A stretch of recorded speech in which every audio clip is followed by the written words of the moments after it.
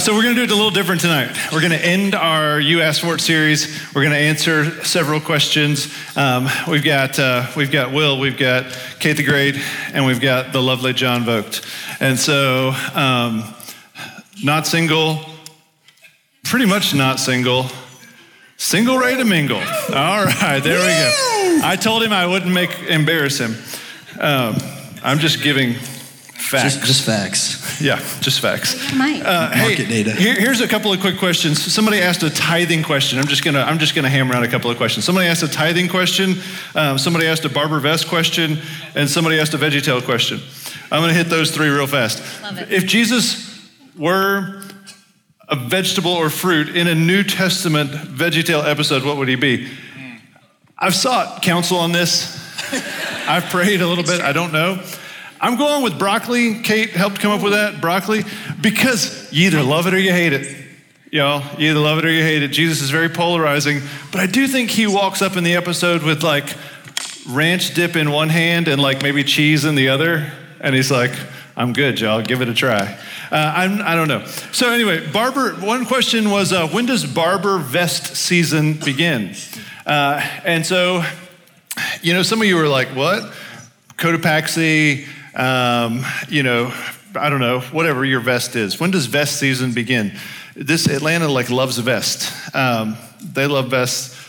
They love vests. Anyway, you know what? This is my Farmer's Almanac for you. 3rd week in October. Let's just see what happens. Third week in October, that's what I'm going with. All right, here we go. It is gonna be 85 tomorrow, 10 degrees cooler than yesterday. Praise him. All right, here we go. Now, last question, tithing. Should you give from the gross? Should you give from the net? Should you just give generously? I'm just gonna say what I think the Bible says. I think the Bible says in Proverbs 3:9 to honor the Lord with the substance of the first fruits of all your increase. I think Jesus affirms the tithe in the New Testament. He's talking about the Pharisees, and he says that of the Pharisees, he says, you tithe mint and dill and cumin, yet you have neglected the weightier matters of the law, justice, mercy, faithfulness. You ought to have done those things without neglecting the other things. And so Jesus is affirming, hey, you got your life out of order, but he did also affirm, hey, tithing is the right thing. So tithing, that would be a 10%. That would be 10% would be the minimum, the standard for giving to the Lord. And I would think you do it off of your gross. If you don't know the difference, gross, it's like, oh, that's gross when you see how much you make versus how much you take home.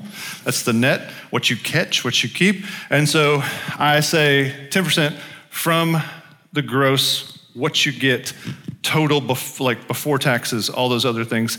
And then somebody said, well, what about, does it have to go all to the church or can it be spread out? And I would say, I would think I would be teaching you a legalism if I said it all had to come to the church. I would love that, y'all. It'd be great. We would have cookouts on Fridays, who knows? We would just all the time. But no, I think you've got to have wisdom and discretion, and you got to figure out where does the Lord want you to give that money. So, that being said, now I turn into a host. This is super comfortable. So comfortable. Is this the same chair I have in my office? Yes. I never sit in it. It's so great. If you ever come hang out in the office, please sit in this chair. It's great. Is this from my office? Barrett's office. Okay, great. All right, that's perfect. Okay, hey, we've got a few different questions here, and so I'm super excited to hear y'all's voices. So Will obviously is our worship leader. Kate and I have worked together for close to a year. Yeah. Let's call it that. September is a year. Man, okay, yes. And John's been hanging around for a long time. We just started working together officially a couple of months ago. Yes. So here's the first question. It's a super easy one. Will, this is for you. Sick. If God created everything, why did he make sin? Nice, easy one. Easy one. All right, I got 3 minutes to explain the existence of sin and God's sovereignty. And I'm going to take after Thomas and try to offer clarity, but also I think if anyone ever explains a massive philosophical topic to you in 2 minutes on Instagram or something, you should be very suspicious. So take this and go deeper. But this is actually a question that I wrestled with a lot when I was wrestling with doubt and deconstructing my faith. And so I think it's a really good one. So when we talk about sin being born in a biblical worldview, we're talking about Genesis 1-3. So most of us are probably familiar, but God creates a perfect world. He creates one type of creature that's distinct from the others, that he creates in his image. So to love him and to receive his love, to live in fellowship with him. And then he creates one rule. He makes a tree in the middle of the garden and tells them if they eat the fruit of that tree, they're going to die. The mousetrap. The mousetrap. So that's a question that I struggled with for a while was, did God mousetrap the Garden of Eden? And if he did, then how is he good? Like why did he put a tree there? And so pushing into that, researching that, actually led me to see God's goodness and his beauty in a very distinct, profound way. And so I'm gonna use an example, and then I'm gonna tie it back to Genesis 3. So I live right around the corner from here, off Lindbergh.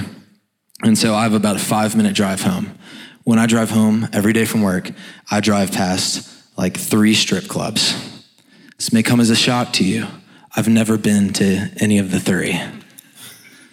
And every Tuesday, I lead worship, stand in this room with literally hundreds of women who are single, who are my age, and I've never taken any of you on dates, which is also good. And the question is why? It's not because I have to, it's because I love my wife. I love Jenna, and I enjoy being loved by her. That's like something that I treasure. Now, the way that I love Jenna is not just me thinking Jenna's a great person. It's not just me thinking that she's attractive, but true love implies an alternative. It implies a choice, right? So it's not like if I said I love Jenna and enjoy being loved by her, but did not choose against any alternatives, then, if you saw me going to a strip club, if you saw me on a date with someone else, that would obliterate any claim that I love my wife. Mm-hmm. So love implies a negative, right? So if God creates a creature to enjoy fellowship with him, and there's nothing for that creature except to exist with God, then he just created puppets, not people. And so, yes, when God put the tree in the garden, he opened the pathway for rebellion against him. But in the same breath, when he put the tree in the garden, he created a covenant of love with his people, a covenant of love where his people were to choose him. And so I think that is like a crucial thing to understand, is that God didn't create sin. He created love, and we rebelled against love. That is good, y'all. I love that. You can clap for that. That's a great answer. We talked about this yesterday, and I kind of asked Will, I was like, so are you going to reference C.S. Lewis, who you took that from? And he was like, C.S. Lewis said something about that? There is a very, very similar idea that C.S. Lewis talks about. And so I just think that this is so profound for us to understand that if love no longer has allowance to choose to love, then it is not love anymore. And so that is a really, really solid answer. And yet it still contains some mystery, and that is true to the scriptures. Kate, we have a great question for you. Okay, so what are some practical ways, this is 2 questions, but you're going to answer them together. What are some practical ways to walk in contentment with the Lord? I'm in a season where it's been very hard, as everyone I know is getting married or having kids, and I want a family someday, but have not yet found my person, or have not found my person yet. Question 2, how do you hold desires and trust the sovereignty of God while also not just sitting around and waiting for things to happen? Great question. Great questions. So I'm going to make this very practical because that is what the first question asked for. And I have a slide. I think it's the next one. It has 4 points. Yes. So the first one would be to serve. The number one way to have contentment, I think, is to get your eyes off of yourself. And One way to do that is to serve. So get involved at Christ Covenant, or if you're a member at another church, get involved in the community. We do a lot of work at Clarkston or in Clarkston, or any other nonprofits. But just getting your eyes off of yourself, I think, is the number one way. And Paul talks about, sorry, I'm going to have you flip back, AK. There's a verse from Philippians. I can't read it from that far away, so I'm going to turn around. It's 3 verses, actually. It's not that I am speaking of being in need, for I have learned in whatever situation I am to be content. I know how to be brought low, and I know how to abound. In any and every circumstance, I have learned the secret of facing plenty and hunger, abundance and need. I can do all things through him who strengthens me. And so Paul is saying here, like, contentment is learned. God is sometimes incredibly kind and gracious to give us the gift of contentment in a moment after a prayer. But 9 times out of 10, I think y'all would probably agree if you've ever struggled with contentment, we have to learn. We have to learn how to be content. And it's something that we have to choose and ask for day by day, moment by moment, season by season. And then the second thing would be to be present and faithful where you are.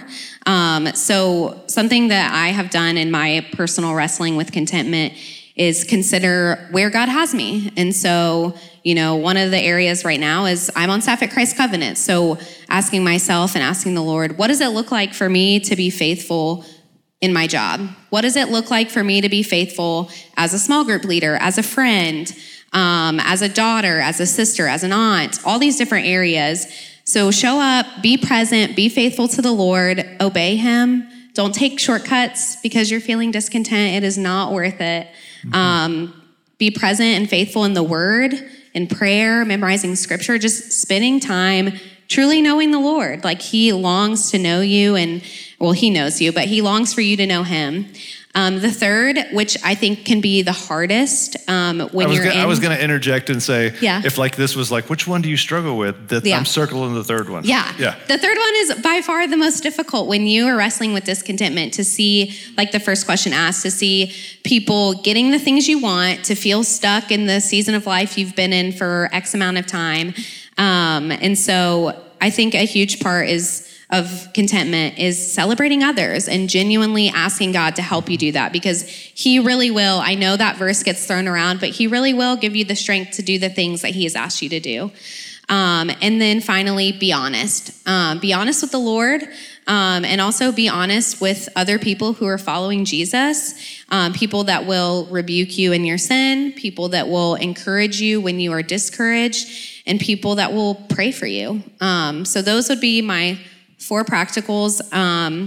And going back to the learning to be content, I just think keep asking God to help you be content. Keep fighting for that, because if you're not content where you are right now, as soon as you get the thing you want, there's going to be another thing. You're going to stay discontent because you think you got the thing you were discontent about. And it just creates more and more discontentment. So if you ever want to talk about it, come find me. This is something I've wrestled with for a long time. So I'd love to chat. That's so good. That's, I tell you, that the be honest part as well, going back to Philippians 4, just learning to pray exactly what you're thinking, because the Lord knows it anyway. It has been so freeing, that deep honesty with the Lord. Yeah. Okay, Johnny boy. Hey. All right, here we go. Yep. How do you honor your brother or sister in Christ? It's a great question, Thomas. Let's see what you got. Will always says during his prayers, we pray that our words would fall away, but your word would stand. And so I'm just going to scripture with Philippians 2, 1 through 11. It should be up there. I paraphrased it, but it is up there. Yeah, you paraphrased it. If you have your Bibles, feel free to open. This passage talks about Christian relationships with one another. Verses 1 and 2 are talking about if you're a Christian. And then it says, be united. So Christians should pursue unity. All Christians, like in all relationships, in friendships, in roommate relationships, if you're dating someone, if you're married, like we should seek unity in Christ. And then in verse 3, it says, do nothing out of selfish ambition or vain conceit, Rather, in humility, value others above yourselves, not looking to your own interests, but each of you to the interests of others. If we can take one thing from this question, I hope you all just go back to this text. Just go back to this text. Look at what God has spoken, because it says, if I'm thinking about an interaction with a brother or sister in the Lord, or in any relationship, am I counting them more highly than myself? Like Kate was just saying, do I serve others? Do I live as a servant? Do I seek their best interests? If I'm having a conversation with someone, am I seeking that their well-being would be the outcome of that interaction? In my speech, am I seeking their best? And generally we fail.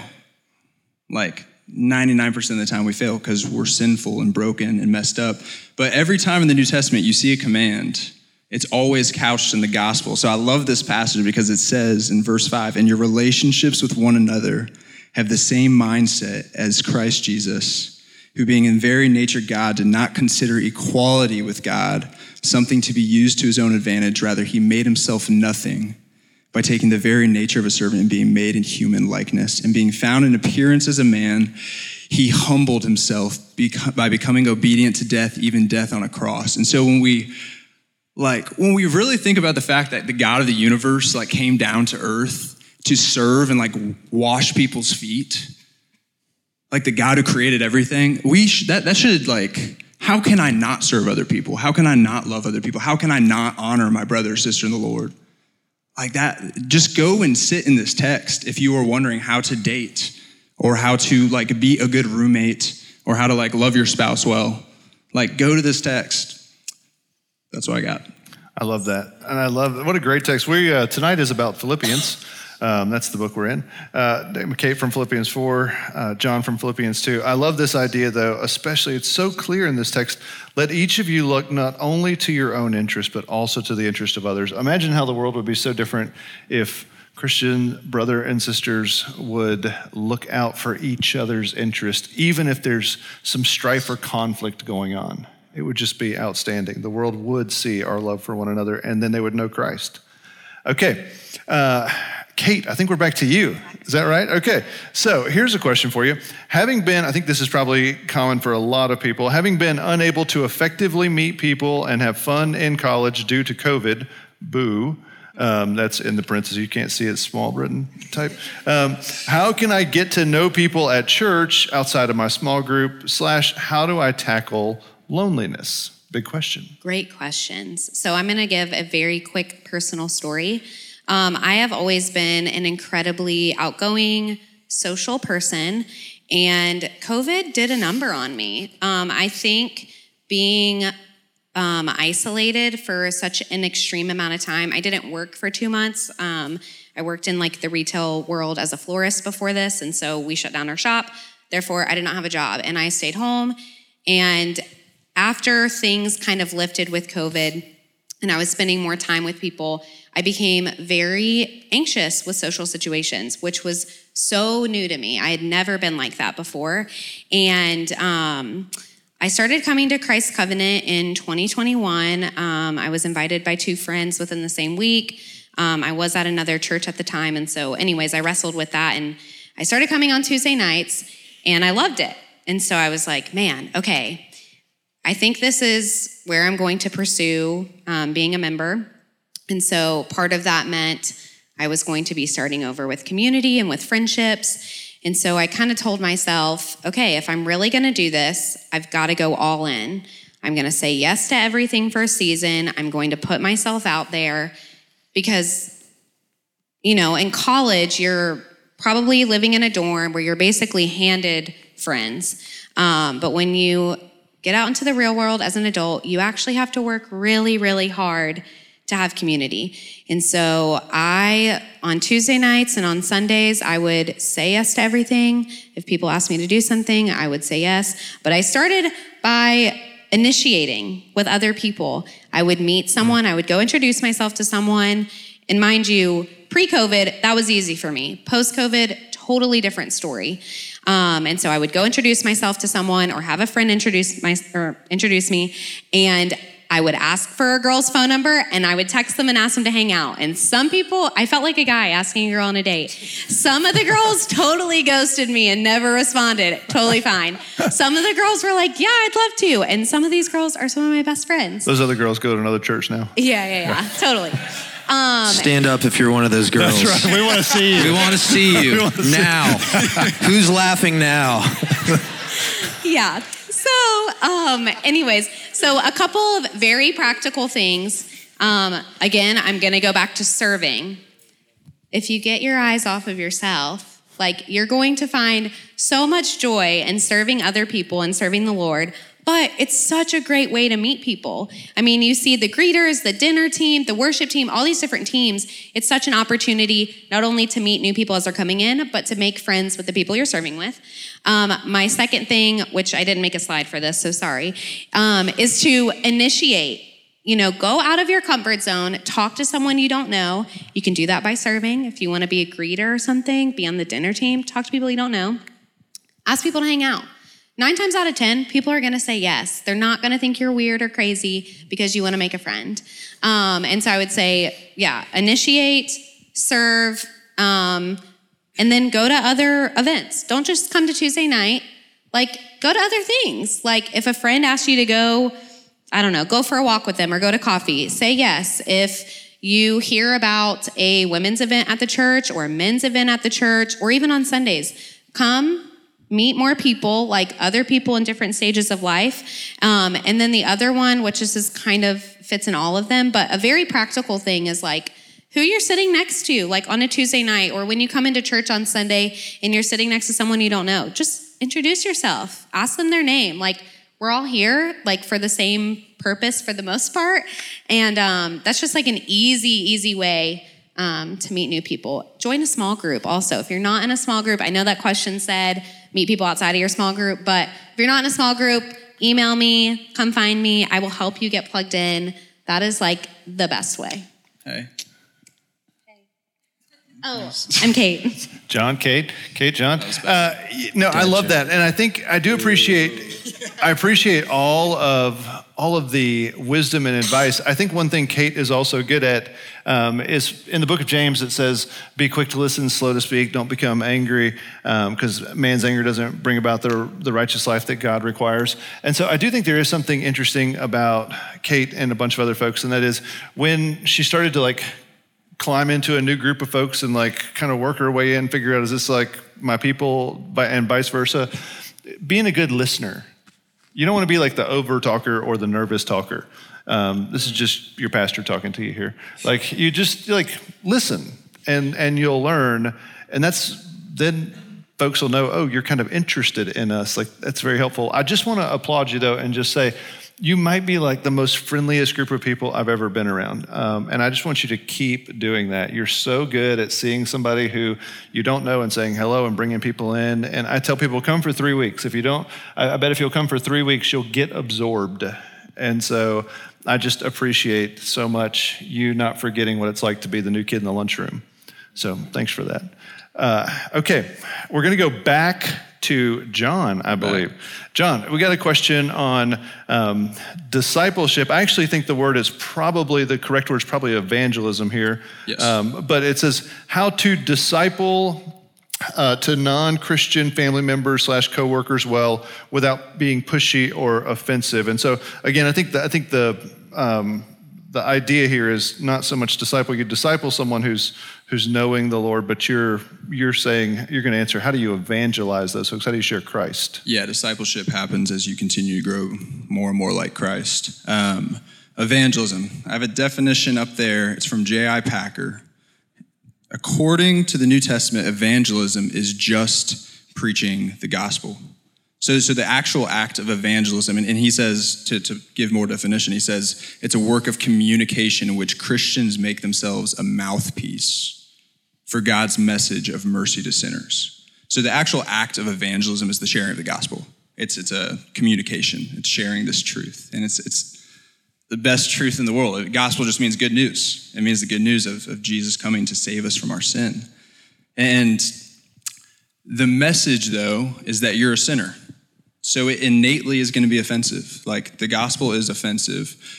But there are things we can do around the gospel that couch it in the love of Christ. Because it is because God loves us, that he sent his son to die for us while we were enemies of him, right?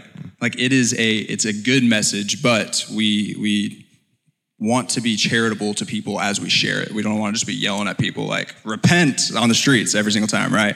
We want to build up a rapport with people.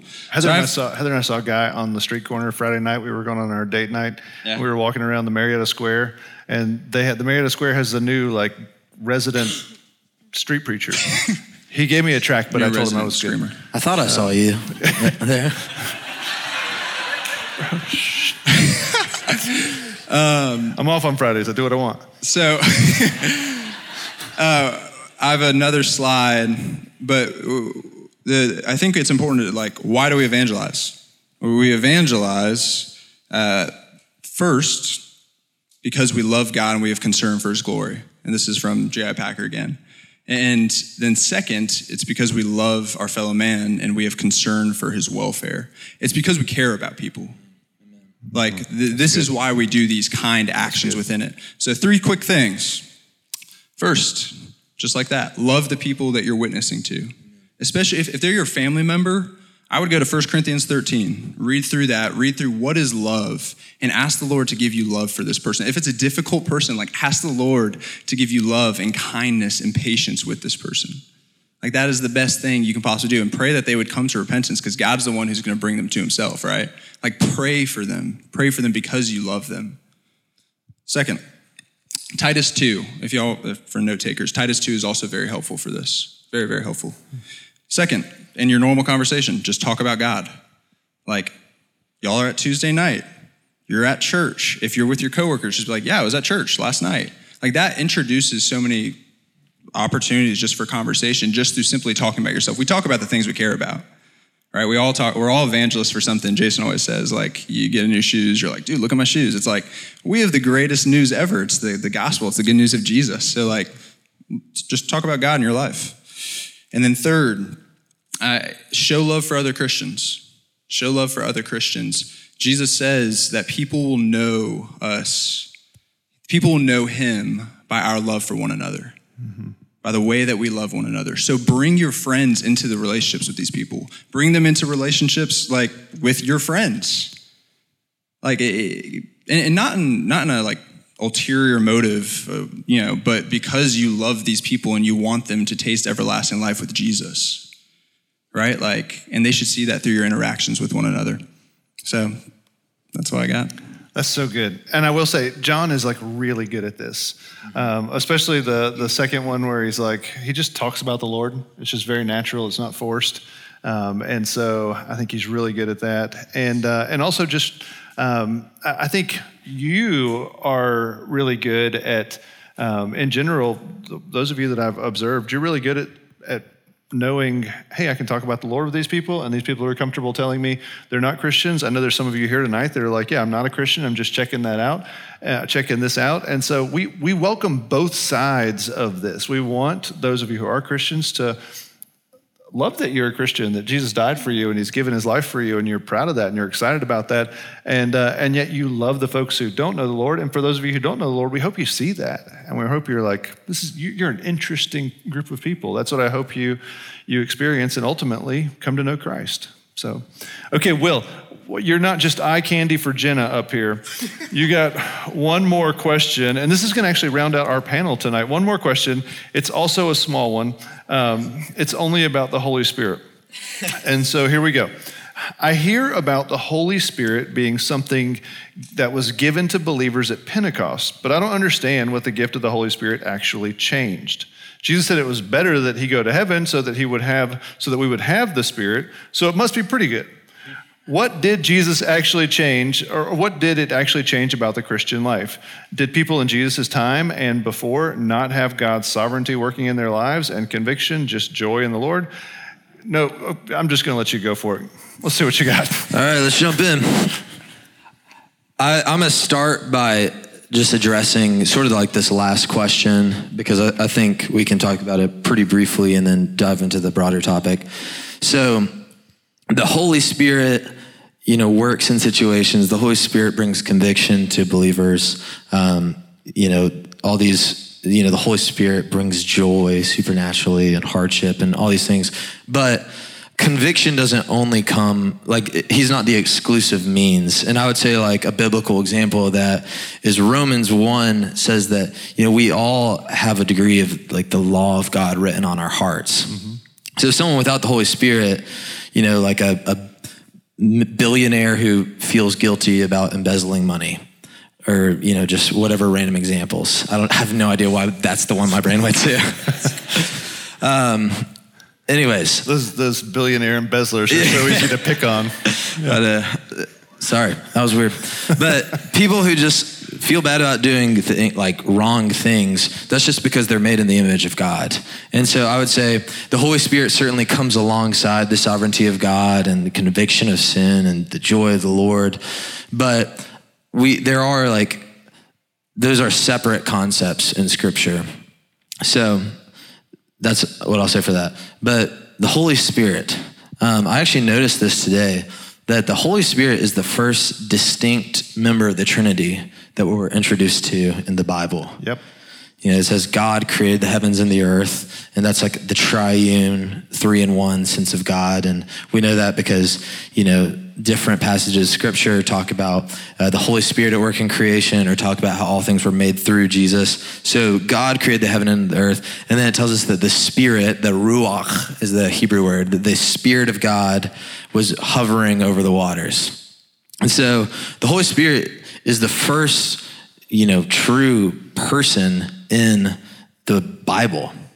And then he's very active throughout the Old Testament, but basically he doesn't dwell with humans. He dwells very high and holy, and he works throughout the earth. But the reason that I would say that is we have these prophets that come along. Moses is a great example.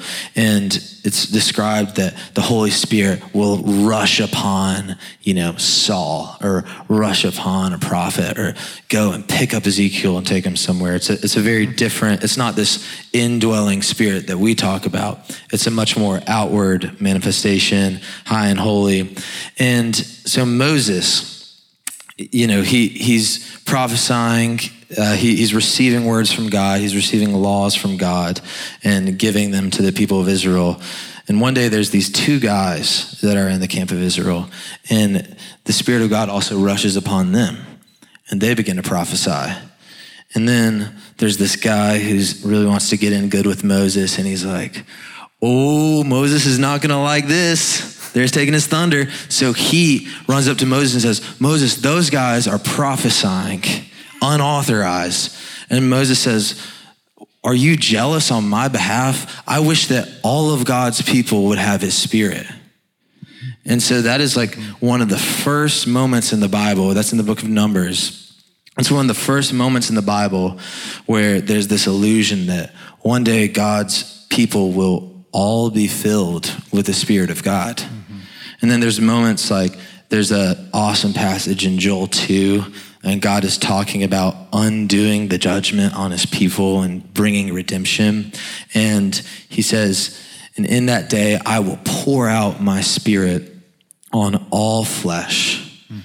And your sons and daughters shall prophesy, your old men shall dream dreams, your young men will see visions. And so basically, if you trace that thread all the way from the Spirit hovering over the waters to Moses yearning for God's people to have his Spirit, all the way through, there's this mounting tension of the people of God need his Spirit, because we can be convicted of sin without his Spirit, but then it's dependent on our minds. And the problem is that we are so stiff-necked. And that's basically what the whole story of the Old Testament is telling, is that we are too stiff-necked to keep the covenant of God without his Spirit being indwelling in us. And then, here's the thing. God's Spirit is mighty and holy. It's not this extension or accessory of God. The Holy Spirit is a person of the Trinity. He can't dwell with undealt with sin. He can't dwell in darkness. He is pure radiance. He is pure glory. But the sacrificial system that allows the Spirit to enter into the camp, or makes way for the Spirit to enter into the camp in peace, the people are too stubborn to do it correctly. And they continue to go off the rails. They start sacrificing babies. They start doing all this awful stuff. And so then God becomes a person, dies. And the book of Hebrews explains the whole gospel, the act of Jesus as priest so well. But Jesus does, and one day, what priests of the Jewish people had been doing for centuries and centuries and centuries. And in one act of perfect obedience, he tears the veil, he removes separation and allows access to the Spirit of God for God's people. And this is why it's important. And then he tells his disciples, it's better, as this question alludes, he says, it's better that I would go than me stay here with you. The Holy Spirit will be more beneficial to you. So now I've talked for like 6 minutes and I have not answered this question. So why is that better? It's a big question. Why is it better? I do think the framework's important. Basically, it's this.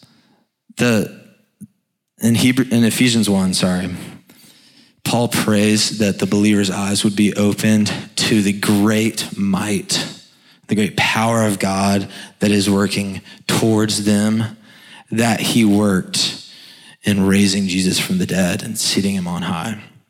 So as the Spirit, the breath of God, resurrected Christ, this weird, mysterious triune moment where Jesus defeats death and the Spirit of God flows out through him, the breath of God flows out through him. We are told that that is the power that we have access to. Amen. And so it's not just it's not like a little spiritual Siri that we carry and like, hey, Holy Spirit, tell God that I need a new job. Hey, Holy Spirit, tell God that my parents are being super frustrating. But that the resurrection power of Jesus is granted to us. And rather than us having to gather around a tiny little house in Palestine to hear Jesus teach, that the Spirit of wisdom, of revelation, has been granted towards all who would put their faith in the blood of Jesus.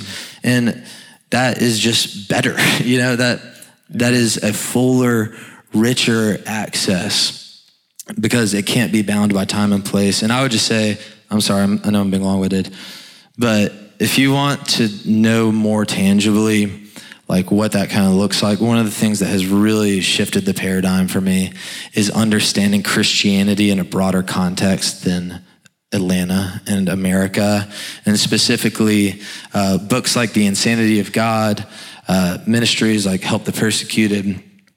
In America, where the church is this large, weird, partly counterfeit, partly real phenomena, spiritual activity is a lot more confusing. But if you look at the church in these persecuted countries, you will understand why the Holy Spirit is so good. Because there are people who are having dreams, who are having visions, who are miraculously showing up at a door to a house they saw in a dream, and it's a pastor's house, and they are disgruntled and they're made safe. Like, you will understand why the Spirit is important. Amen. That's so good. Look, if you want to read more, I would encourage you to go read at least the first half of John 16. That's Jesus in his own words saying, here's what the Spirit's going to do, and here's why it's better that I leave. So good. Will, Kate, John, thank you. Y'all nailed 6 hard questions really, really quickly and wonderfully. Thank you. Hey, so here's what we're going to do. I'm going to land the plane. Will's going to transition back to worship pastor and from preacher to worship pastor. And I'm going to answer one more question real fast. And here, this is the question. I've been saying the answer to this question, I think, most weeks since January. What are the basics / the summary of the Bible? What are / is the core idea? I have just become so encouraged with studying this book for my own walk with the Lord, for your edification, primarily to know the Lord more. And sometimes I have this thought of like, what am I going to preach when this series is over?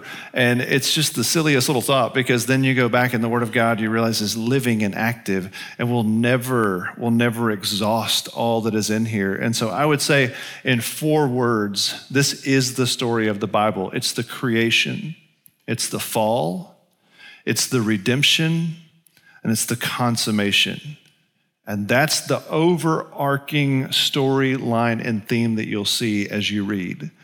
And the fall and the redemption, it's the longest part. And you feel it as you read through the Bible. Is Jesus ever going to come? And then when he comes, you see the redemption. But it's not complete yet, because we still live in this fallen world. And then you see the conclusion that one day there will be this consummation, this new birth that's better than Eden. And so that would be, in 4 words, the creation, the fall, the redemption, and the consummation, how I see the whole storyline of the scriptures. So I want to end tonight by saying just a couple of things. One, I'm super excited. We're going to jump into the Sermon on the Mount. I have not taught the Sermon on the Mount in the 2.5 years, almost 3 that I've been here. I've intentionally not taught it because I thought I just need a little bit more. I just need a little bit more, because there's so much Jesus and the Jewish roots of Jesus in there. And so we're going to start for the next month looking at chapter 5. And I'm really, really excited to start going again verse by verse through a text. And next week is on the flourishing life, which I think is a better word than beatitude. And so I'm really excited to jump into that. But as we conclude this series, I just was reminded of your 124 questions that you sent in. That it's so good to ask big questions about God. But I want you to know that God often gives a different answer than the question you ask. And when I think about Job wanted to know why. And he asked why the whole book. And at the very end of the book, easier for me to say, and the very end of the book, what we see is God answers, and God says, Job, do you trust my wisdom? And never answers his direct question, but gives a different answer. Do you trust my wisdom? I think about the woman at the well in John chapter 4. You know, she asked 4 big questions, or 3 big questions to Jesus. She has this 5-part dialogue with him. But her questions are like, are you bigger than Jacob? Where does this living water you talk about come from? Where are we going to worship one day? She asked good, big questions, similar to some of your 124 questions, good, big questions. But do you know what Jesus kept coming back to? He kept coming back to, you need me. He gave good answers. He talked about where they're going to worship, and he talked about the living water. Some of the questions he ignored. He didn't say, well, let me tell you why I'm better than Jacob. He does come to that conclusion, but he skips over some stuff. But what he keeps telling her, she's asking all these questions out here, and what he keeps telling her is, you need to know me. And then what he shows her is, and I know you. So much so that she goes back to the town and she says, let me show you a man who said everything there was to say about me. And this woman was discarded by so many in her community. And yet she felt seen and safe and loved. As he exposed the sin in her life. And then it says, as the whole passage concludes, when the rest of these folks are coming to meet Jesus, it says that many believed because of her testimony. Let me tell you why that's so important for this series. Many did not believe because of the answers to her hard questions. Many believed because of her testimony, that there was a man who saw her and offered her a new way to live that was totally free starting over in purity and forgiveness and love. And so I say, ask the big questions. We'll continue to try to answer these. I think every Friday, Jonathan Pokluda in his podcast, he answers questions that young adults send in. I love that. I love answering the questions. But remember, you may not find the relationship with God in the answer to some of these questions. You may be more like the woman at the well than you think. And what you may need is to realize that the Lord sees you just like you are, not like you should be. And yet he loves you and he offers you living water and a hope and a future and security with him. And there's nothing better than that. You know, Paul says in the famous love chapter, 1 Corinthians 13, he says, if I speak in the tongues of men and of angels, but have not love, I'm a noisy gong or a clanging cymbal. If I have prophetic powers and I understand all mysteries and I have all knowledge, and if I have all the faiths, even so as to remove mountains, but have not love, I am nothing. If I give all away I have, and if I deliver my body up to be burned, but I have not love, I gain nothing. So my challenge to you is, as you collect this knowledge, let it be to more and more love the Lord. And as a result, love people. You may not need some of the answers to the questions that you've been asking. You may need to deal with like the porn in your life. You may not need some of the questions answered that you've been asking. You may need to do what Kate said and start serving. So I say ask the questions, but listen for the Lord's answer. I love that he went to the woman at the well and he says to her, look, if you'll come to me, you'll never have to go back to your own concoction of drawing water again. You'll have springs of living water flowing out of you. And if you're in the same rut and you just can't seem to break out, maybe you're drawing from your own well. And maybe the question you need to ask is, Lord, what do you want to say to me? And that's finally what happened in that encounter with the woman at the well. The Lord spoke to her and she finally heard what he needed to say to her. She had a lot of things to work through with him after that. But that whole village felt the effects of the woman that now had springs of living water flowing from her. So maybe tonight, as we sing these last two songs, as we sing about it not being me, but Christ in me, maybe we ask the Lord, Lord, what do you need to say to me? What questions do you need to ask me? I think that would be a great way for us to end our time worshiping together and talking to the Lord. Let's pray. Father, the woman at the well had a lot of questions, and you were gracious. You answered most of them. But what you really wanted to do was ask her some questions. And so, Father, as we go into this time of singing, of worshiping, Lord, let it not be our own questions that fill our minds and our hearts, but let it be your words that come into our lives, that fill us, that change us, and flow from us, that we might live in your power, in your grace, and in your strength. Jesus, you're so good to see us as we are and to speak to us. Would you give us words to hear? And so as we almost say amen while you're just sitting right there before we sing together, would you just ask the Lord, what do you have to say to me? Speak to us, Jesus. We ask this in your name. Amen.